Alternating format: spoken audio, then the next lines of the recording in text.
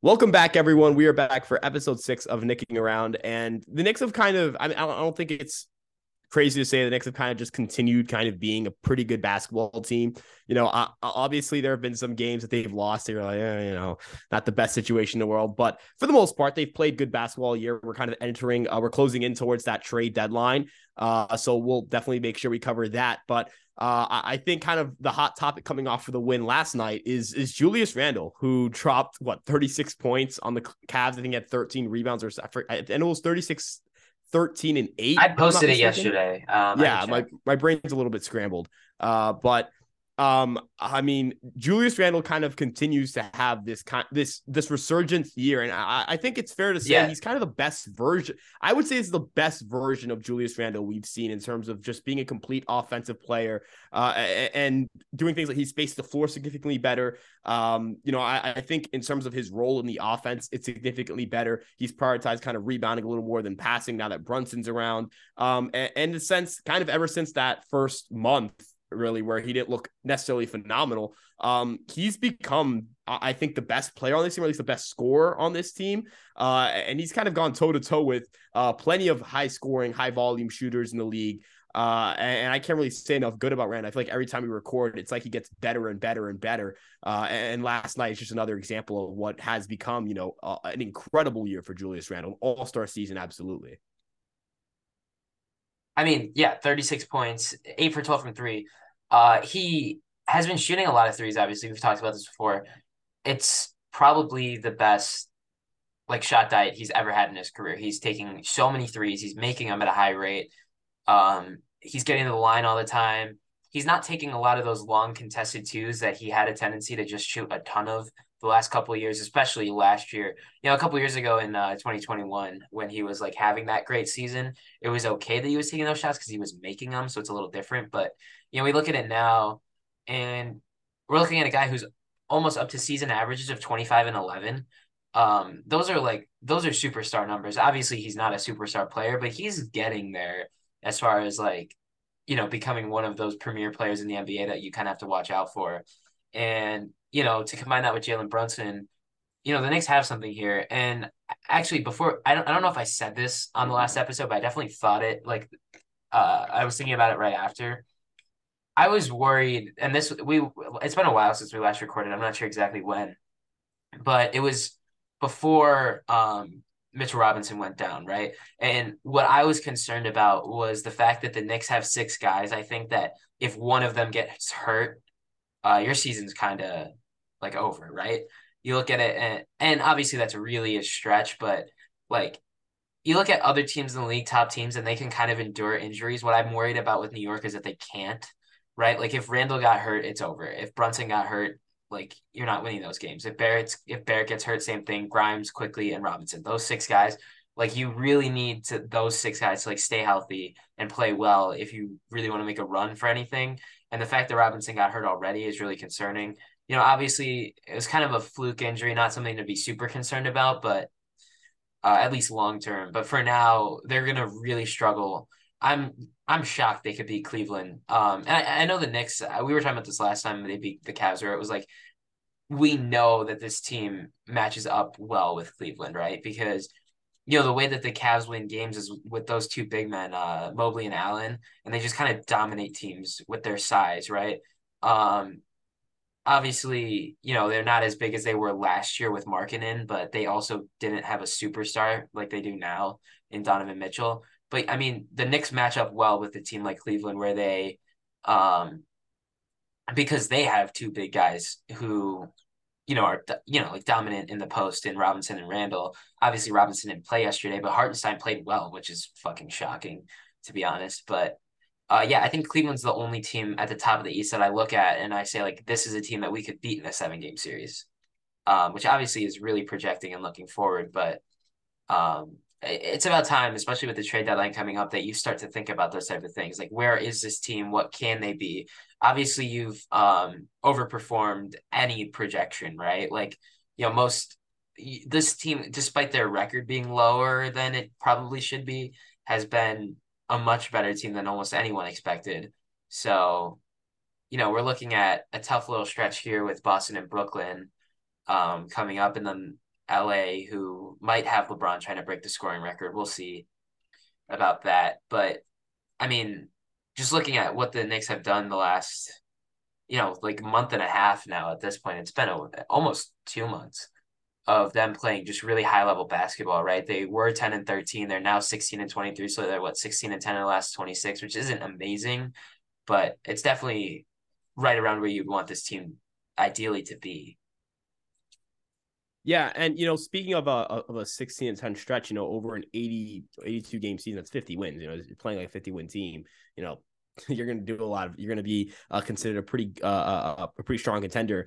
Now, ultimately, this team, as we approach the deadline, as we kind of approach these tougher stretches, as you mentioned, this team's kind of, at any point in time, one injury away from really struggling. And that Mitchell Robinson injury is definitely one they're going to feel, especially at a position like center where, I think, you look at Sims and Hart, and that's not necessarily the best duo in the world if you're starting in backup center situation. I think Sims can play play strong defense with Mitchell Robinson. I think is a lot better than people give him credit for. I think a lot of people assume he's kind of replaceable and that, he can kind of, throw someone else in there, just another big body that doesn't shoot, and that they'll just do whatever Mitch does. And it's very clear that Mitchell Robinson is a significantly better player than people have given him credit for a very long time now. And quite frankly, looking at this deadline, I think this team's good enough not to necessarily go out and go guns a-blaze and start throwing out first-round picks left and right, but I think this team deserves to be supplemented. You know what I mean? I think this team, this roster, this group of guys have earned, getting some sort of reinforcements, right? I think there's an aspect of, when you're going into a deadline, how a team feels, I don't think it's going to, not that it would be awful if they do nothing, not that it would be the end of the world if they do nothing. I can completely understand getting priced out of certain things. But I can imagine in that locker room, if you ask anyone in that locker room how they would feel if they were to not sign, if they were not to acquire anyone or not to trade anyone, and that's kind of the group they rolled with, they'd probably be a little bit disappointed. I think this group feels like they're good enough to be invested in. I think this group feels like they're good enough to make a little bit of a push. I don't really know what on the market stands out as like that big move, but I don't think this team necessarily is going to be in the market of making big moves just because you don't really see big time star level players trade at the deadline. I think Harden might be like the only exception to that. You don't really see, these top 10. I mean, Halliburton, wasn't he a deadline deal as well, but I wouldn't consider him a top 10 player at the time. You know what I mean? I mean, he was, but also I don't know if first of all, I wouldn't consider him a top 10 player now. No, neither would I. I mean, he's obviously great and he's having, if you look at like advanced metrics, he's probably been top 10 this year, but it's really tough to call a guy like that. Not like any diss on him, but I just don't think he like top 10 is true talent versus production is different. We're talking about like top 10 players. We're talking about Luka Doncic and right, and Zion Jokic, Williamson and Jokic and Embiid, right? Like, Halliburton's not quite on that level, but you don't see superstars traded at the deadline, but you can definitely get some good pieces. I think the one thing I struggle with is where do you upgrade? Right. Because you look at this team, obviously they need a bench scorer, right? But you're not going to go out and trade for, I don't know, OG Anunoby to be a bench scorer. You trade for Eric Gordon to be a bench scorer, right? To just come in, play like 15, 20 minutes a game and give you 10, 12 points a game. And honestly, I would be ecstatic if they could get that done. Anything. We need bench scoring more than anything, which is kind of unbelievable that I'm saying this because at the beginning of the year, I would have told you the Knicks are the deepest team in the league, but they've gone and ostracized half their players. And I mean, that's not completely their fault. Like Cam Reddish is not good. There's nothing that, but like Evan Fournier is definitely the type of guy. I really do think that he could be but I think he'd come off the bench and play better than Miles McBride has. And that's nothing against McBride. He just hasn't really lived up to what we've expected from him. I think that part of that is just a confidence issue and an aggressiveness issue because we've seen him, in the G League and in college put up 30 points, 35 points on the regular. I don't see a reason why he couldn't just come in the game and be more aggressive, but he's not. And so knowing that, you kind of have to work around that, right? And I don't know where you find that guy, right, who can be that bench scorer. Eric Gordon is a guy I've seen thrown around a lot. I wouldn't hate that. I think that's a good move. I know a lot of Knicks fans are like, well, is Eric Gordon really going to like push us over the hump? I think Eric Gordon is a good enough ceiling raiser for this team where you can be like, you can identify that the starting lineup has no weakness, right? At this point, which is crazy to say because of what we've been through the last couple of years with Alec Burks at point guard and, Elfrid Payton was a nightmare. But now you look at it and it's like, like, and obviously coming into the year, you expected more from Derrick Rose and Evan Fournier, right? Even if you didn't expect Fournier to continue to start, like I think both of us were on the Grimes train from the beginning of the year. I know I definitely was. I'm not so sure about you, Ryan, but um, if we look at what the Knicks expected from their bench, they kind of expected that bench they've had the last couple of years, where Derrick Rose and Emmanuel Quickly were coming off the bench and giving them one of the better benches in the league, which was what they have had the last 2 years. Last year they had the best bench in the league. They just had the worst starting lineup, and now they have the best starting lineup. I think second best in net rating behind the Warriors, and like the worst bench in the league. Um, the Knicks and the Warriors right now are very similar teams as far as like the bench and the starters go, but that's kind of a coincidence more than anything. I just really think that there's more that this team could do to build a bench unit that doesn't rely so much on having a starter out there with them, which obviously most teams who have multiple starters who are capable of giving you 30, right? We've seen in the last 4 games, actually, wow, that's actually unbelievable. I didn't realize this. The Knicks have had at least one guy score 30 points in every single game since December 21st, except for one. So that would be 33 to 49. That's 17 games now. 16 out of the last 17 games, the Knicks have had a guy score 30 points. And it's been 4 different guys, right? It's been Grimes, Barrett, Randall, and Brunson, obviously. But I think we build a bench unit, right, with behind obviously Emmanuel Quickly. I think if he got the recognition he deserved, he would be a candidate for 6th man of the year, especially given that the people we're talking about are fucking Russell Westbrook and Malik Monk. Not taking anything away from them, but they're not nearly as good of bench players as Emmanuel Quickly. If anyone I think is not getting enough respect for bench player 6th man of the year, it's Alex Caruso, but that's just because he doesn't score enough points, right? And NBA fans are enamored by points. Which I know it's kind of hypocritical after just talking about how badly we need scoring off the bench, but I think finding the right fit for that position is probably the most important thing to do here, because I don't think the Knicks. I think there's 2 types of trades that the Knicks could swing and I'd be happy with. One would be trading up, right? Trading, RJ or Grimes for like a legitimate star at the wing position, which you're not going to be able to do at the deadline, right? Like the Mitchell trade, right? That Cleveland did something like that. For the next guy that comes available, which I think might be Devin Booker, that would be amazing.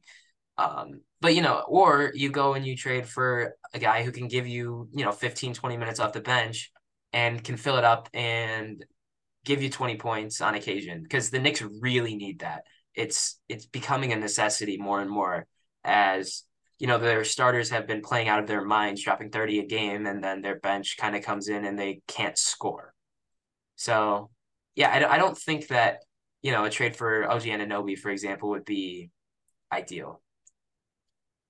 Yeah, ultimately when I'm looking at, the trade deadline as well, you mentioned, is there like there are Knicks fans who are going to say like, is Eric Gordon going to go out there and like push us over the edge? Like, unless you're getting a star, this team isn't really going from like playoff team that can maybe match up well with one of the higher seeds and ambush them and take them out in the first round to winning the finals, right? Like it's not like OG is going to come to the Knicks and suddenly they're going to win the NBA finals. Like that's not usually how that works, right? Unless again you're getting that superstar player, which doesn't really seem available at the deadline. Like again, or your team that's already there, like the Denver Nuggets could go trade for Anunoby and they'd probably win the finals, right? Because that's, and actually, now that I think about it, I kind of just said Denver because they're one of the best teams in the league. I think that would be a perfect fit. However, I don't know. First of all, it's just not going to happen. But I don't think the Raptors should trade Anunoby. I don't think he's the guy they should be looking to trade. I think they should be looking to trade Scotty Barnes because capitalize on his value while it's still high, because he's really bad this year. Yeah, I don't know why he made that comment to Grimes about not being him. Grimes is clearly the better fucking player there. I'm sorry. Yeah, and I know that a lot of people are gonna disagree with that, but I don't, so I'm not going to. Yeah, I think those people are wrong. So yeah, and then you're gonna get the whole delusional Knicks fan thing, which is fair to an extent, but let's crunch them numbers. I think here it's like not. I think it's like completely valid to say Quinn and Grimes is better than Scotty Barnes. Like I don't think we're talking about like comparing Quinn and Grimes to like an established top 30 player in the NBA or something like that. We're talking about like, the guy a second-year guy who got completely overrated last year because of a really, really poor rookie class Right. last year. I mean, obviously, they're kind of stepping it up this year, especially Jalen Green. Jalen Green's been amazing this year, but Scotty Barnes he kind of got that credit for winning Rookie of the Year, which he deserved. I'm not denying that, but at the same time, you know, uh, he wasn't as good last year as a normal Rookie of the Year is, and then now he's getting the credit because he won it, and then I don't know. I'm not trying to hate on Scotty Barnes right now, but what I I am think saying is that I think if you're Toronto, I don't see why he's the guy you're trying to trade. Either go full rebound, full rebuild. My God, and trade everyone. Trade Siakam, trade Anunoby, trade Barnes, trade them all, right? And those four guys, their core. I don't understand how they're so bad. Like they beat the Knicks every time because they own the Knicks for whatever reason. But yeah, uh, I don't think I'm ever gonna see a Knicks team that like beats them in a season series in my lifetime. I just, but at the same time, I just don't see how they're this bad. It makes no sense to me. I don't know, man. I have no dude. I legit because if Because you like want you like look at it and like Siakam is a superstar, right? Siakam's probably a top 20 player in the league. And then um obviously Van Vliet is awful, and so that's part of the reason why. But is Van Vliet Anunoby, awful? Barnes, Like, are we sure he's awful? Like, I don't. It's weird he's because like Fred Van Vliet is probably the most inefficient player in the entire league. it's weird. Like, okay, because like it's weird He's because if you shooting look at like 38% from the field, Ryan. I know. It's just like it's one of those He's things where, averaging 19 points on 11, on what, 19 shots? geez, okay, that's bad. I thought he was. Like he's getting hot, right? The last four I games thought he was shooting 30. from three He's a at lot 33, better. 39, 25, 28. Yeah, he used to be an amazing three-point shooter. Maybe it's just a down year. Um, yeah, but like he's also 6'1", and that's probably generous. He's tiny, right? For an NBA player, he's tiny, right? He gets You kind of know, abused by every uh every bigger guard. I mean, I don't know. I think if Anunoby's actually on the market, I don't think that's the move for the Knicks, though, is my main point. I think someone will. I think someone with will be more desperate to one have him and number two be able to give him more minutes and thus value him higher and Yeah, because offer up like more assets. my question would be, if you trade for Anunoby, where's he playing? Right? You Like, is look he going to at start over Barrett? Is that going to be the game plan? there's just no way that the Knicks give up on Barrett like that, Right. and then there's no way that they don't start Grimes, right? And If then they don't start Grimes, I think that'd be. I that's don't know just how. mismanagement on their part. And then if they use him off the bench as like their quote unquote sixth man, like you That's know, misuse of Anunoby. right? Especially since you're going to be committing some decent draft capital and Well, some play. especially if this three first, which I don't believe is true, Neither do because I. I it don't was think that. Toronto media member who put this out there. Like, I don't know if this is fully true, but supposedly they have an offer for three first round picks for him. Which, if they do, take that. Like, I think, and the other reason why I don't believe it is because I know Masai Ujiri is a great executive. He's not the type of guy to just sit on his hands. We've already seen him make ballsy moves like trading your fucking franchise player in the middle of a contending window, which I actually respect the hell out of that. When they traded DeRozan, obviously you're trading for Kawhi, so it's not like you just But got it's rid of still a him, but risk. Still a but risk. it's still a risk and it paid off. Yeah, and you were perfectly fine with like he could leave and you could be left with nothing and you don't give Well, a and fuck. even if you lost, like even if that Kawhi shot that goes, three bounces off the rim or whatever to beat, was it Philly? I think it was Yeah, Philly, right? That Philly team was good.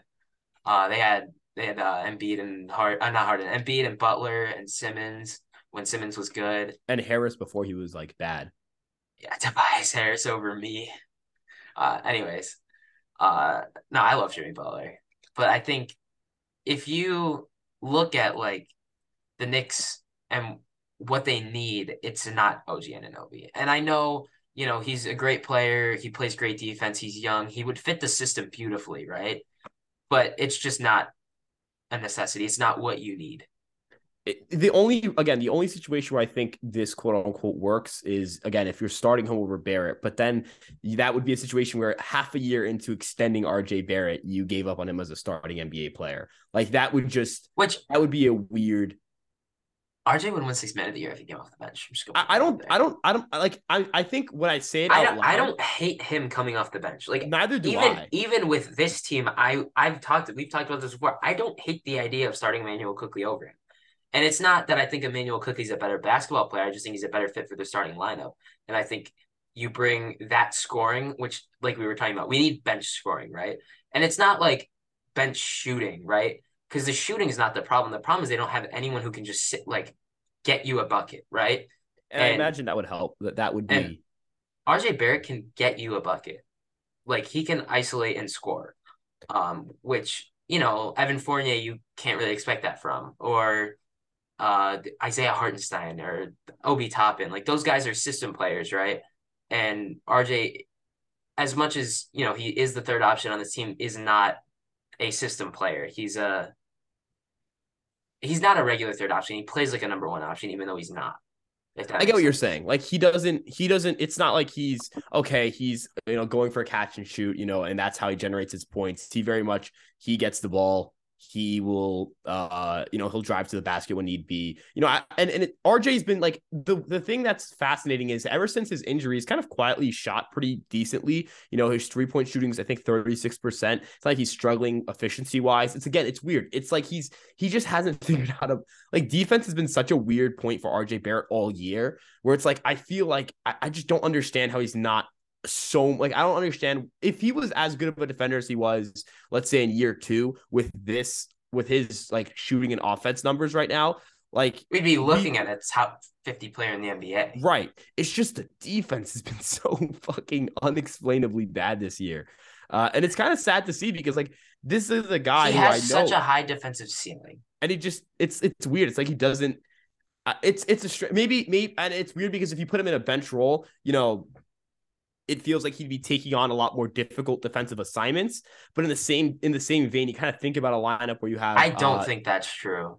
Do you not think you'd be taking on tough? I mean, it depends. Is I McBride think still he'd out be there? well. The other thing about the Knicks, the way that they like run their defense is they will put Quentin Grimes on anybody. It doesn't matter what position. Like Quentin Grimes was guarding Stephen Curry and he was guarding Pascal Siakam. So, um, it doesn't matter. Like they don't care about size as far as Grimes goes. And then Barrett normally is on the second best guy on their team, and that's I think the problem with having him next to Brunson, which I don't think anyone talked about this enough at the beginning of the year when they signed him. When they signed Brunson was like the fact that you'd have to play those two guys together. And obviously you weren't expecting this, right? This poor defensively. I'm sorry, Barrett to be this poor defensively, but you know, there's not really much you can do about it. In his last 12 games, he's shooting 44% from three. So he's kind of finding that shot. That's huge. I know he airballed the clutch three, which was like at least hit the rim. If you hit the rim, then no one's gonna ridicule you for it, but he airballed. Anyways, It's not a good um look. no, But it I was a don't think good you're. look, like a No, good no. I mean, like shot. It not a was good look, not a as in good like, look. yeah, Not good that looks. is like in Yeah, terms of like fucking bad looks. getting trolled. But I mean, he's shooting better from three, which is what I mean, it's a huge thing. I mentioned, I think I forgot when exactly I mentioned it, but I was like, every time RJ Barrett kind of comes close to being having that stretch where you're like, oh gosh, he's gonna get his like season numbers up to like league average or close to an efficiency, then he like completely slumps after something crazy happens. I don't think that's happened. Like, I'm looking back, I'm trying to expand the sample size a little bit here. If we're going back to his last 26 games, he's shooting 39% from three, 46% from the field, 75% from the free throw line, 21.7 points a game. I can't like true shooting average that in my head because I'm not crazy at math like that, but I would take that line from How many RJ games you Barrett. said? 26. 26, yeah. I would, So you yeah. mean including the okay. That's not the OKC game I thought you were including. I thought you were including the one that he only scored 4 points. No. No, if we look at the last 26 games, I can get Yeah. these numbers. Just give me a second. For true shooting, 22 points a game, 6 rebounds a game, 3 assists a game, shooting 46% from the field, 39.4 from three. And then if we switch here, we can get since OKC, he's shooting a true shooting percentage of 57.1%, which is I will more than take that. That's not oh even yeah, just, absolutely. Like and his this plus minus is this RJ 1.7. Like, yeah, it's money, is dude. exactly what we're looking for. This is what we've been looking for years, right? Right. Um, and obviously he starts slow. It's almost unexplainable how he just comes out every year and cannot shoot the ball. It makes no sense to me, but Is there a way to get career splits? We're gonna go career splits. I'm gonna find his. I'm gonna second find his. half. I'm gonna find his October three. His October. Okay, his November 3-point shooting percentage. His career is 29%. October is 32%. What is it May. in like June or not Okay, June, like May April? 45%, April 43.5%, March 32%, February 38%, January 37%. So basically, the The second the second new year half of the rolls, year, as soon as is you there a hit the second new half year, split year? Yes. Okay. like Post All-Star break, 37% from three versus pre, 34 post All-Star break in his career, yeah, and then what's 37% from pre? three, 34%. So there's a 37.8%. So there's a Yeah, so I mean 30 that's a drastic huge, uptick. yeah. It really makes no sense. It doesn't. No, it really does not. I don't. And Like I get it if it was like one year he just came out and just threw up bricks for a couple months and then figured it out. That's one thing. Throwing up bricks for a couple months every single year at the same time makes no sense. it's he's an interesting player to say the least. In terms of and one of the I think one of the weirdest things here is that this year, December and January, 57% true shooting in both those months. October was 47.9. Like and it's the defensive rating this month's been bad. And I know defensive rating isn't perfect, but I don't still think like defensive rating is a like that's a team stat, but it's weird. Like I don't know how to like RJ Barrett's very much like the question at this point is, and I've said this all year, it feels like, if RJ Barrett could just be a good defender, man, if he could just consistently play the good defense that we know he's capable of, I don't think we are ever discussing RJ. Like, man, I wonder what RJ, like, man, I wonder, if we're going to move to a bet. Like, this just wouldn't be a conversation. Like, I'm not saying this that we're sitting here saying, like, oh, man, I wonder if RJ Barrett's good or not. The conversation should be more like, hey, is RJ Barrett good or is he like, is he really, really good? You know what I mean? Like, is this a solid, a good starting NBA player? Or are or we is talking this an about all-star? right? Like, I think that's kind of that, and this is where basketball and a lot of sports are like this. That baseball's a sport where you could play offense and defense, where your defense just matters so much in terms of your overall standing in the league. And as you mentioned with putting him in a bench role, I mean, I don't know how McBride would kind of fit into any of this. I know that he hasn't played great lately, but I don't Okay, imagine they would just the completely RJ throw him out benching of is it. more theoretical than it Right. is I'm just saying, like like, practical. That will never happen. He signed a it 4-year deal. He will not not year come off one. the bench one game in those 4 years. The way I'm looking at it though is even if the Knicks like RJ Barrett put him back, like not put him back, he is in the starting lineup. But if the Knicks are looking to acquire a bench starter, you don't be a And byproduct of and the having other thing so about many the guys. the Knicks is that they have six starters, right? They play Right. six guys 35 minutes a game. And that's a stretch. They play six guys like 30 minutes a game, right? Quickly, I think recently. They play six guys as with starter minutes, basically. Right. And Emmanuel quickly also, it's not just that he plays starter minutes, he also plays so many of his minutes with the starters. So I I think you need like one bench player because right now they have six players on their roster, right? Like they might as well like they could go into these games with six guys and do just as well as they're doing with 11 or nine, whatever they're running. They're running nine, and probably should be running 10, but yeah, quickly in his last, let's see, um, what 17 games is averaging 34 minutes a game. Like that's a starter, right? Yeah, But and quickly's kind and of he's taken also on found that. himself in Yeah. those 17 games. He's averaging 17, 4 and 4 on 47% from the Oh field my and God, 35 from three. his field goal percentage is finally over, like well over 40%. It's like a breakthrough. I don't think people real. Oh my God, like Well, is the other thing about quickly is like field goal percentage is yes, he will put up those games where he just he shoots where they say tour dates. He shoots tour dates. I love that. I think that's so funny. The tour dates thing. yeah, no, Which like makes no sense because like 4 for 7 is a tour date, like it's April 7th, but yeah, but whatever. like they're thinking like March 18th or some shit like that, Yeah, 3/18. March 27th is a tour date. But you look at Emmanuel quickly, even when he doesn't shoot well, it doesn't like he has great games. Yeah, he's just. I mean, he's probably like I remember when he first came into the league. One of the biggest question marks of quickly was like defensively, like can you really how does he fit into this? And now he's like consistent. Like he's very good defensively. I have no quarrels with what Isaiah Emmanuel quickly. I immediately went defense into Isaiah kind of Falefa, but quickly like I just have PTSD from that. But quickly is just like we're in year 3 of Emmanuel quickly just being a really good NBA player. And it's like, at what point are we just like, he's just a really good NBA player. I think he's consistently gotten better year after year. I don't, I think he's kind of just been that home run draft pick that, not many people talk about. Like it's kind of hard to, they hit 2 in a row home run draft picks in the late first round with right. Quickly and Grimes.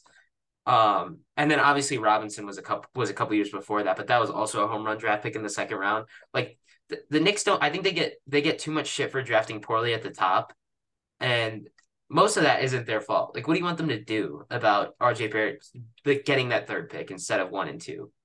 Yeah, and again, like you would have been there are people. You would have been an idiot to take Darius Garland over him. Everyone's like, oh well, Garland's better for that. People have gotten fired. I don't think you understand. Like people have gotten like I don't think people understand when it comes to an executive role. If your entire consensus, if you're the scouting teams of other respected franchises are saying RJ over Garland, and you say, let me think about it, I'm going to go Garland. Like you're getting fired. You know what I mean? Like you get fired for that. Like that gets you fired. No, I you get fired if it doesn't work out.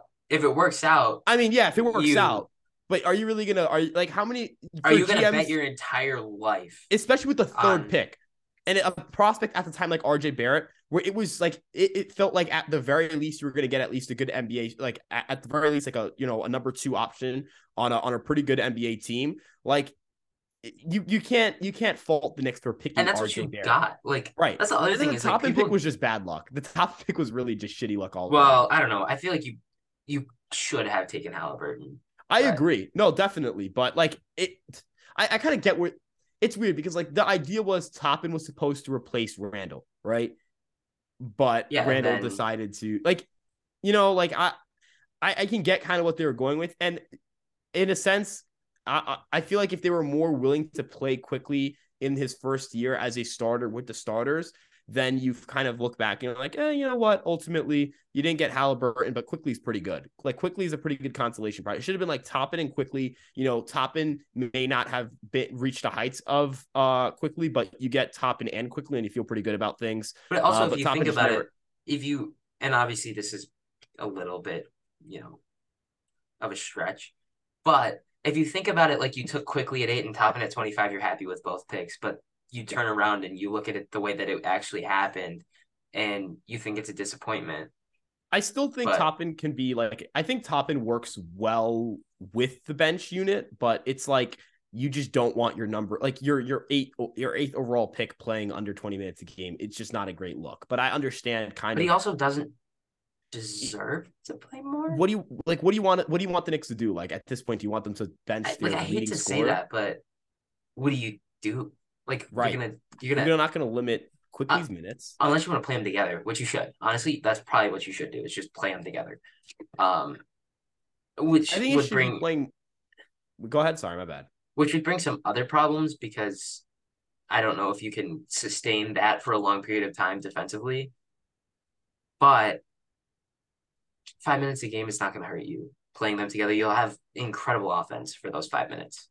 I think though they should try to figure out ways to get more creative in getting Toppin involved, but ultimately, like you're not like you mentioned, it's 5 minutes. It's not going to be like some 10-minute, guy goes from, rotational player to getting Emmanuel Quickly minutes. Like that's just not going to happen, right? Like there's no reason to do it. There's no one's like it would take an injury to Randall really for Toppin to get those type of minutes, and that's going to be catastrophic for the team if that happens. You're too far into the season where you're not going to be like, it's not like someone goes down and you're like, let's let them, they're down, they're supposed to be out for a month and a half. Screw it, let's give them 2 months off so that they don't get injured or anything like that again.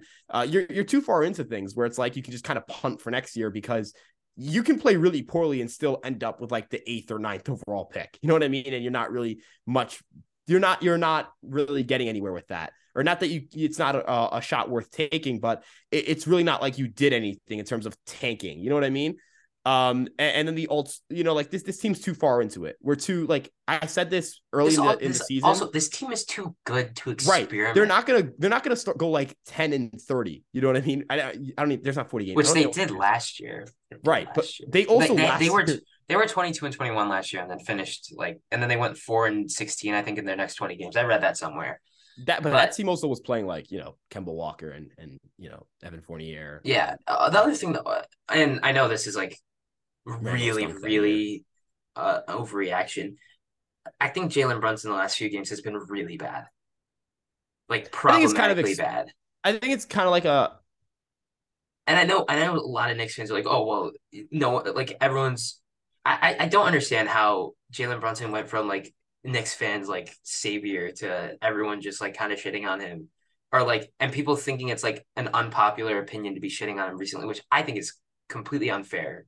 Which, like, I think you can assess the situation and say, Brunson has not been great the last 5 games, but the first 40 games he was, a top 15 player in the NBA.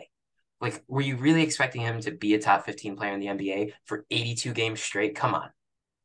Yeah, I think it's just kind of like natural regression from just like he was playing. I mean, he was legitimately playing like, hey, this is like a number 1 option on like a really fucking good team. You know what I mean?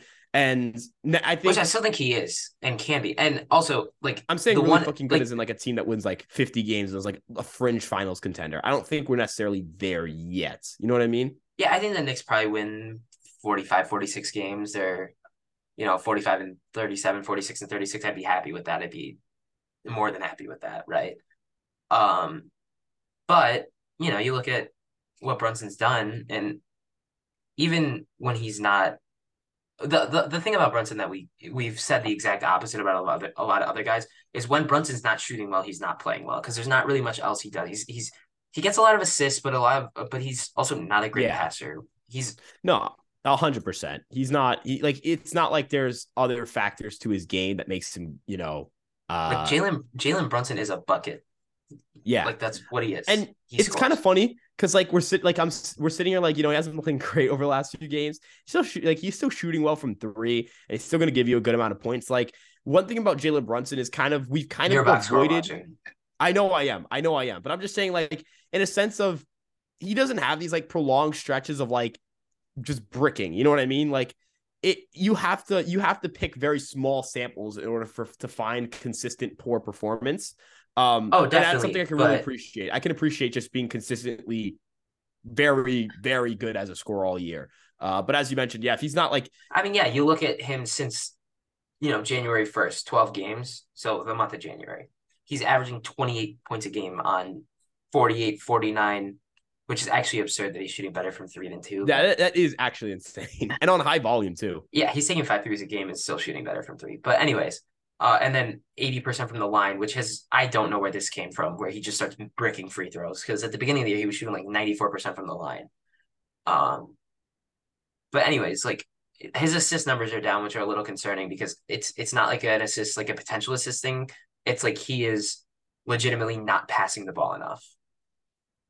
And he's also averaging 30 a game. So right. It's like, do you want anyone else kind of with the ball? Like there are just stretches where it's like late in a game, closing out a game, and you're like, man, I just kind of want Jalen Brunson to take the ball and take as many shots as humanly possible. I feel like that's I think. Well, yeah, like Randall hit that huge shot yesterday, that 8-3 when they left him wide open, and those are the shots I want. Like I need him taking more.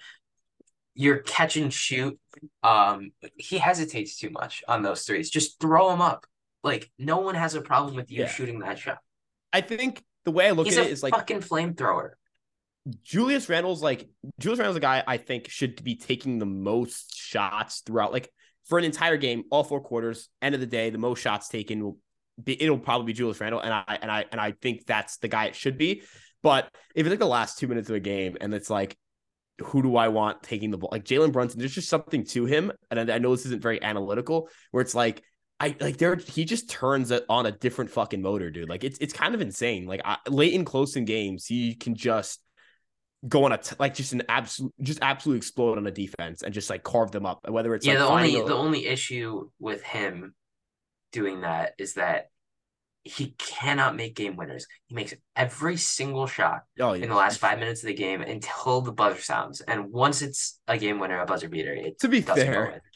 I mean, yeah, And he's missed like four of them. It's not like it's like a one time thing like that. There was the one game, the overtime game against Toronto, where he took the pull up three that I didn't love, but I didn't hate.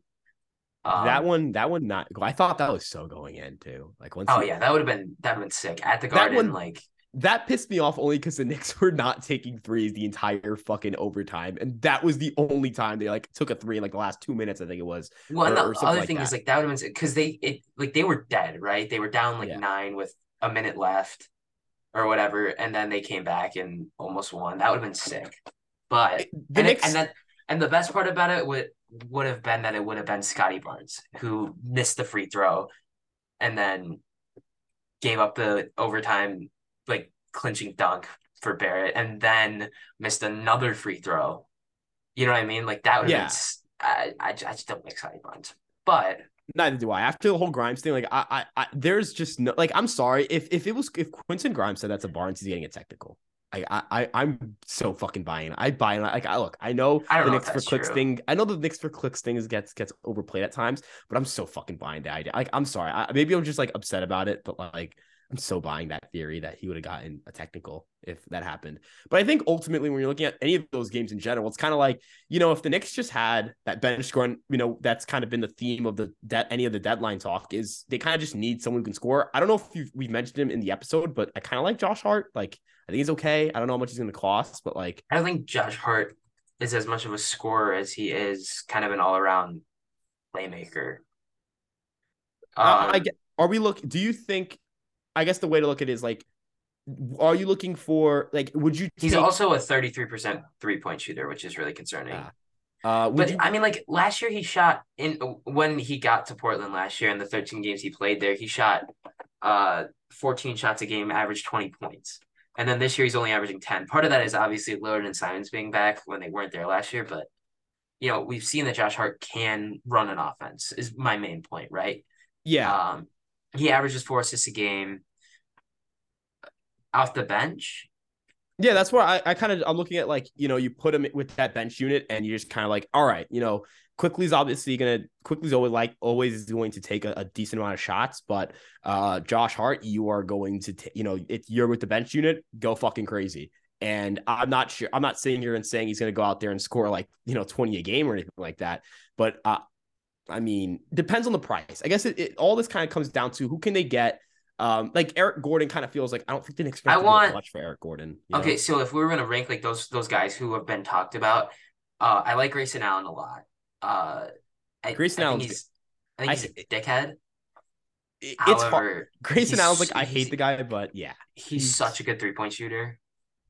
Like, he's kind of exactly what they need off the although bench. I have absolutely zero idea why the Bucks would ever trade him. Like, what would the point of that trade be for them? Neither, I mean, because I mean, now that I'm looking at the numbers here, like man, I really He's a fucking hate this 40% guy. 3-point shooter.